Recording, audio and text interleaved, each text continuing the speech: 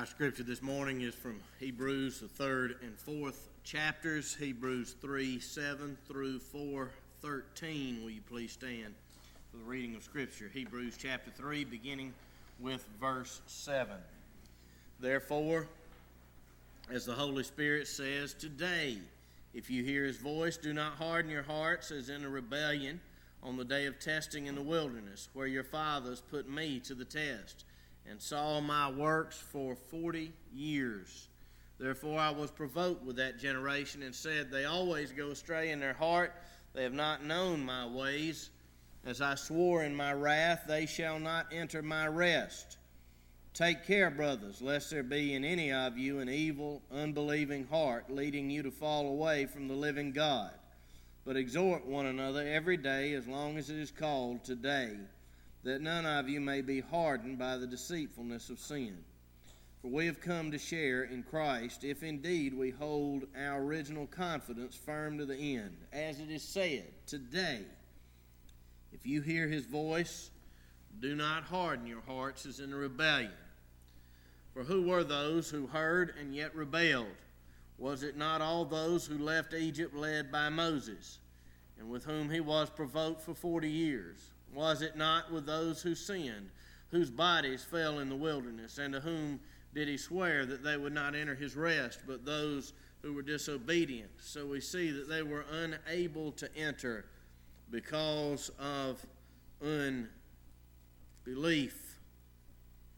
Therefore, while the promise of entering his rest still stands, let us fear lest any of you should seem to have failed to reach it. For good news has come to us just as to them, but the message they heard did not benefit them, because they were not united by faith with those who listened, or it did not mix with faith in the hearers. For we who have believed entered that rest, as he has said, as I swore in my wrath, they shall not enter my rest, although his works were finished from the foundation of the world. For he has somewhere spoken of the seventh day in this way, and God rested on the seventh day from all his works. And again, in this passage he said, they shall not enter my rest. Since therefore it remains for some to enter it, and those who formerly received the good news failed to enter because of disobedience, again he appoints a certain day, today, saying through David so long afterward in the words already quoted, today, if you hear his voice, do not harden your hearts.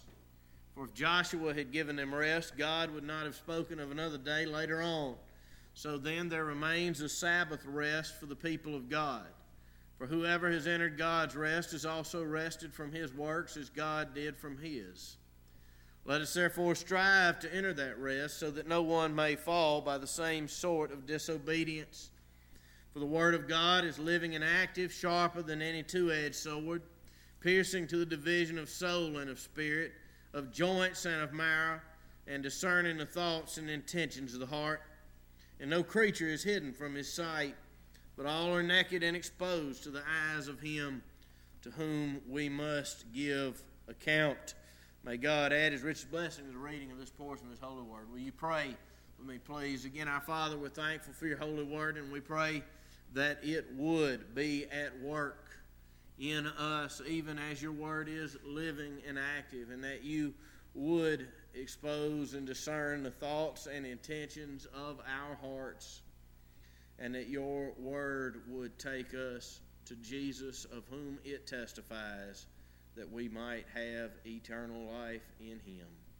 So speak to us now in spite of the inability and sin of the preacher, in Jesus' name and for his glory.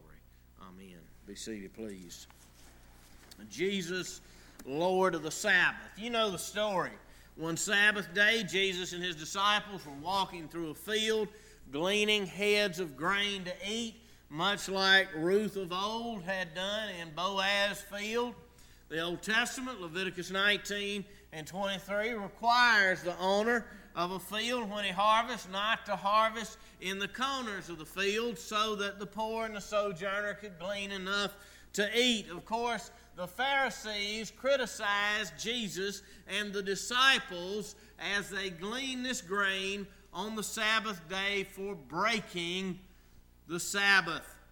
And as Jesus responded to them, at the end, he said to them, the Son of Man is Lord of the Sabbath. That's where the title of this message came from.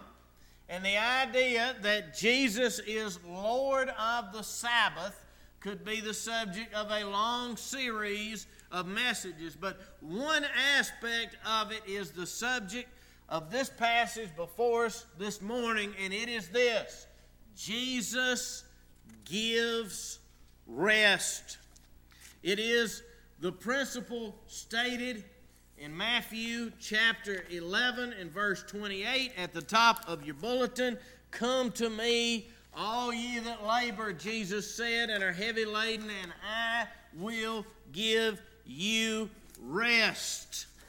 You know, the word Sabbath literally means rest. And Lord means master or ruler, one who has authority over something. So Jesus, the Lord of the Sabbath, is the one who has the authority to give rest.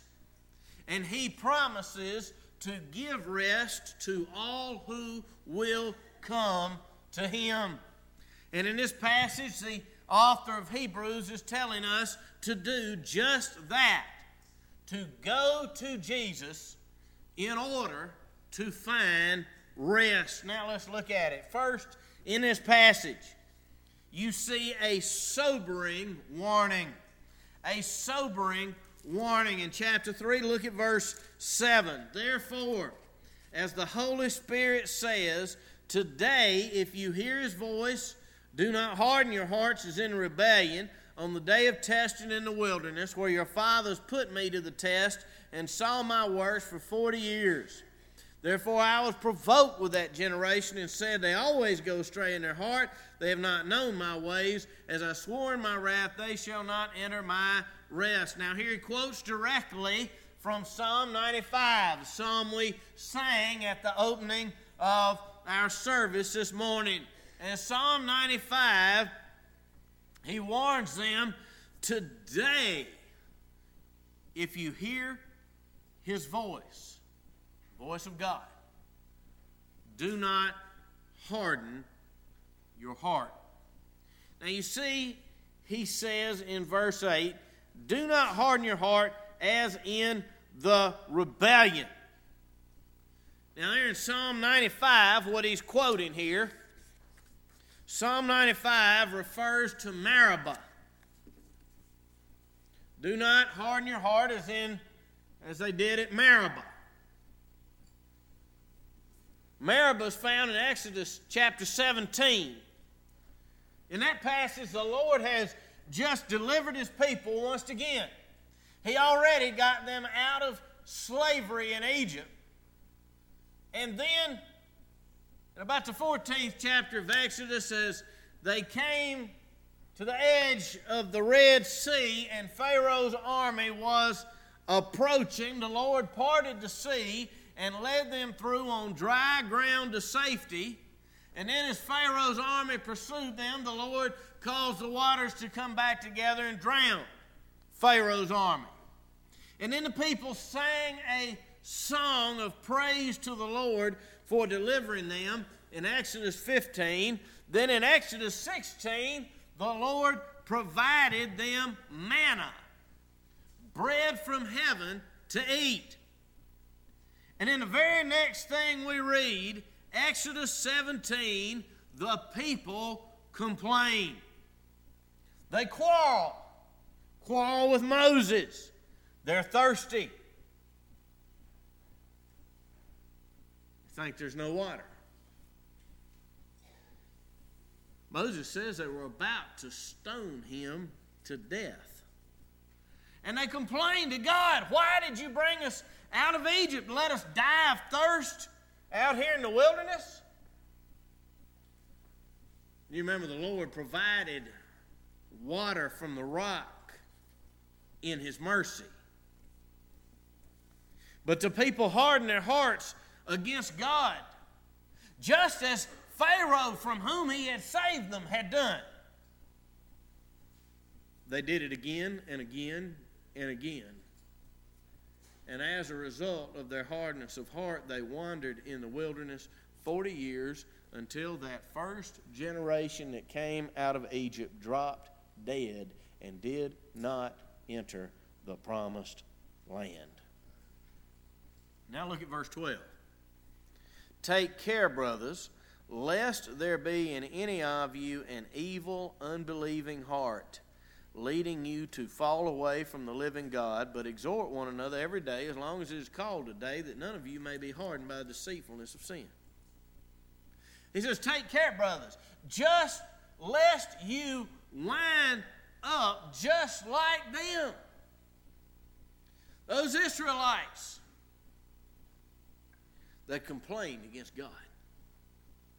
You see, the Israelites had seen the mighty work of God. They had known His deliverance, yet they still hardened their heart against Him. And the author says, don't let this happen to you. You see a sobering warning. Secondly, in this passage, you see a remaining Sabbath. A remaining Sabbath. Look at chapter 4 and verse 3. For we who have believed enter that rest, as He has said, as I swore in my wrath, they shall not enter my rest, although His works were finished from the foundation of the world. For He has somewhere spoken of the seventh day in this way, and God rested on the seventh day from all His works. And again, in this passage, He said, they shall not enter my rest. Now we know the origin of the Sabbath day. God finished His work of creation in 6 days. On the seventh day, He rested, not because He was tired, but because He was pleased. His work was very good. And He did it to lay down a pattern for us because we need rest. And you see, the Hebrews here says, quoting Psalm 95, that God was angry with the Israelites and swore in His wrath, they shall not enter my rest. You see, the offer is to share with God in His rest. Now, the rest that Psalm 95 is talking about, the author of Hebrews quotes here, is the promised land. Dying in the wilderness, not being able to enter the promised land, was not entering God's rest. In other words, the promised land was the equivalent of rest. I could illustrate that, which might help, but there's not time for that. What kind of preacher I am, I'd rather get out before 12 than actually make my point clear. But anyway, to get to the promised land would finally to be at peace and rest, though it did not work out that way because of disobedience. Now look at verse 6, Hebrews 4:6. Since therefore it remains for some to enter it, and those who formerly received the good news failed to enter because of disobedience, again He appoints a certain day, today, saying through David so long afterward, in the words already quoted, today, if you hear His voice, do not harden your hearts. For if Joshua had given them rest, God would not have spoken of another day later on. So then there remains a Sabbath rest for the people of God. For whoever has entered God's rest has also rested from his works as God did from His. Now the author of Hebrews here uses his Holy Spirit inspired powers of deduction.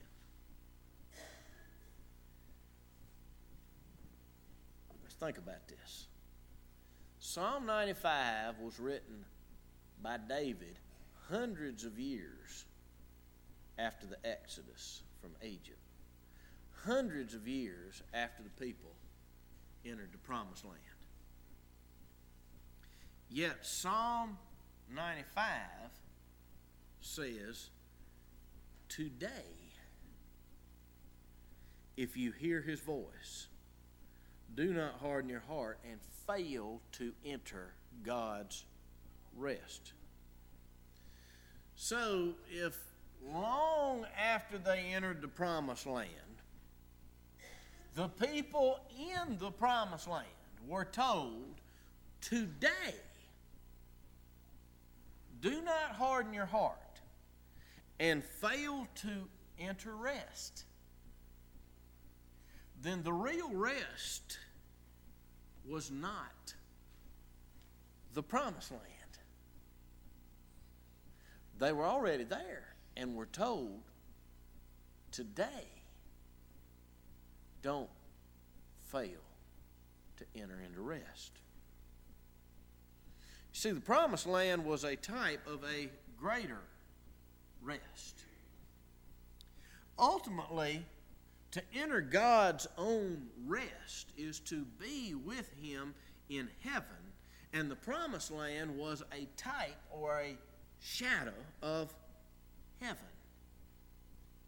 That's why the holy city in the new heavens and the new earth is called the New Jerusalem.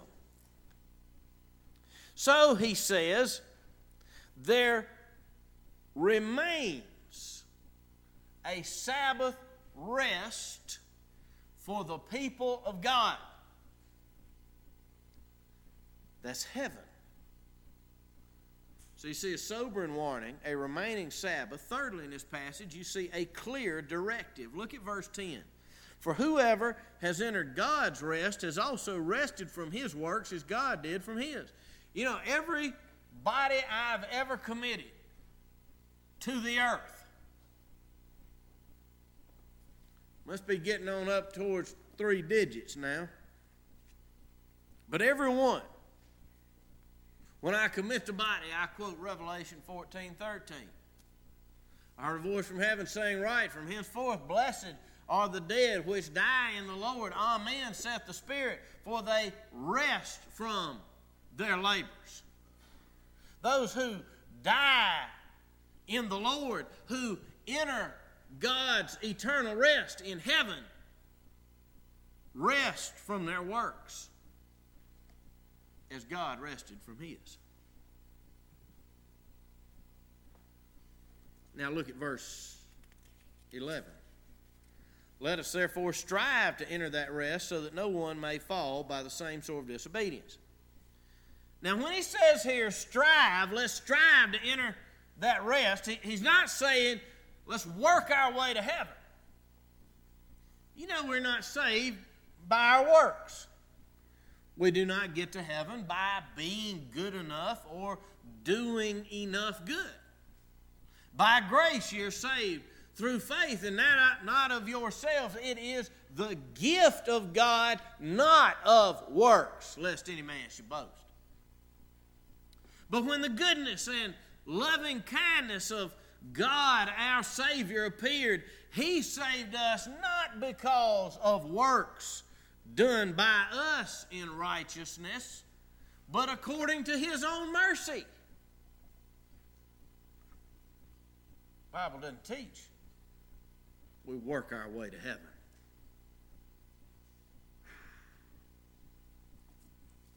No. He's not saying work your way to heaven when he says strive to enter the rest.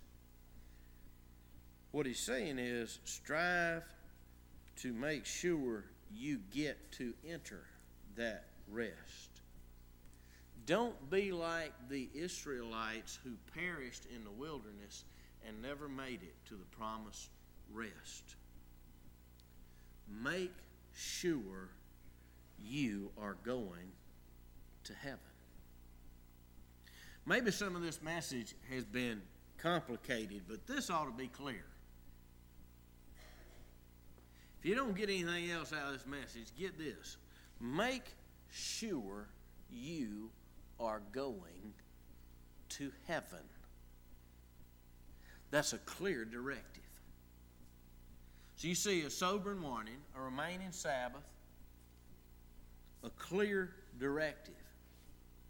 And fourthly and finally in this passage, we see a picture of faith chapter 4, look at verse 12.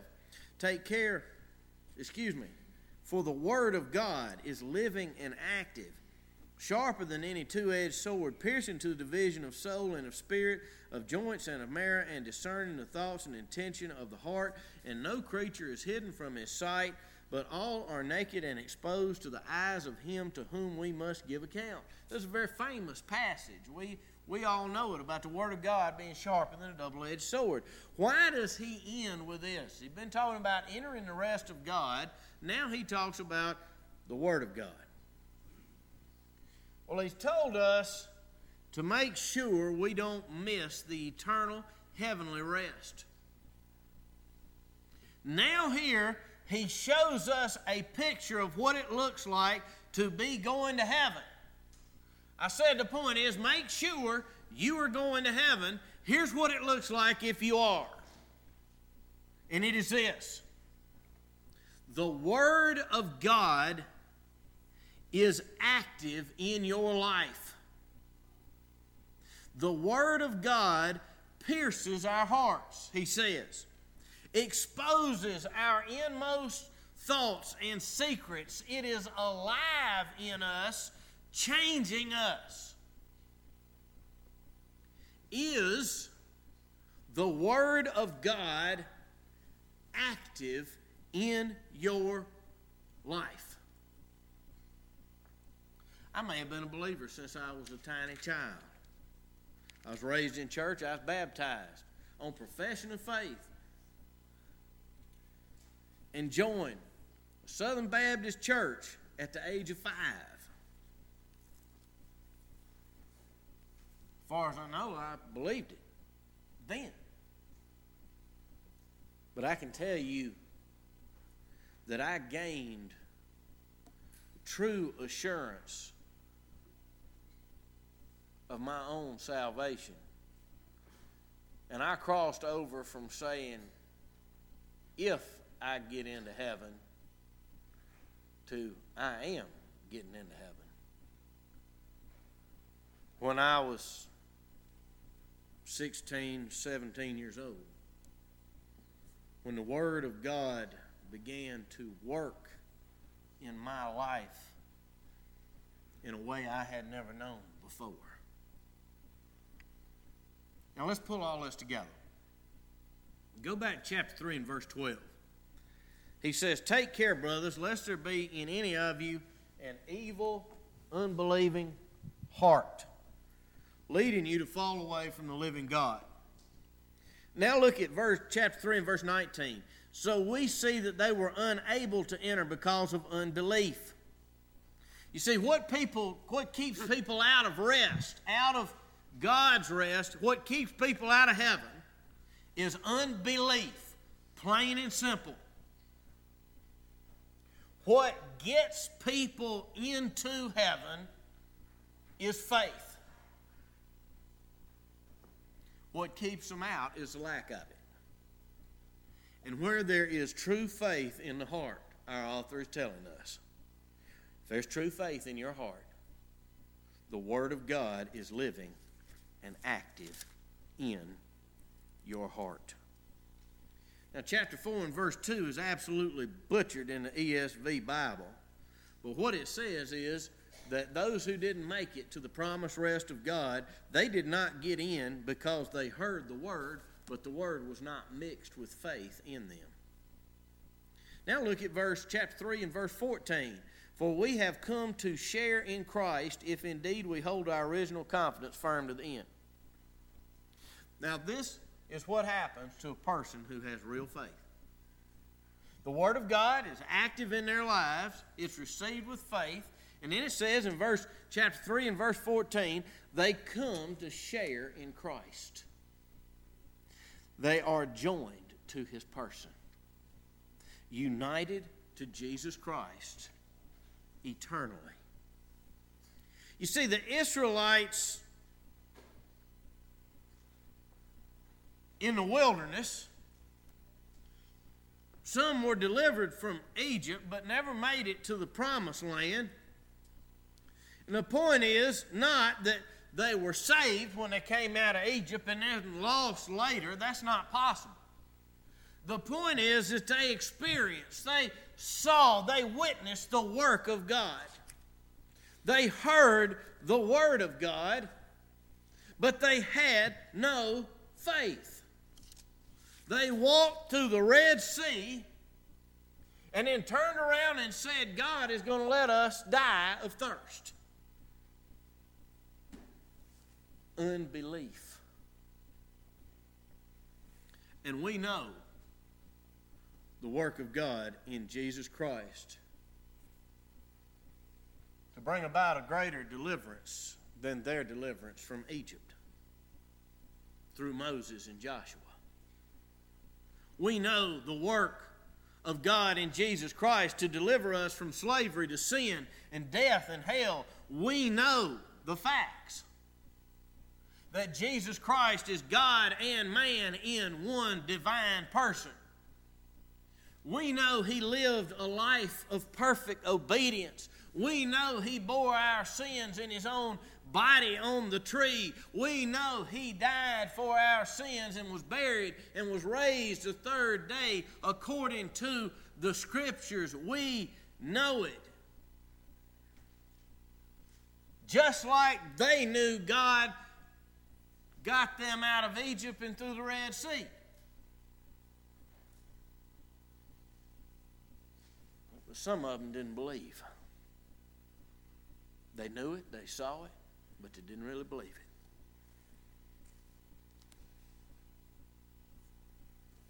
Do you merely know about Jesus Christ? Or have you come to share in Him? He offers rest to all who come to Him.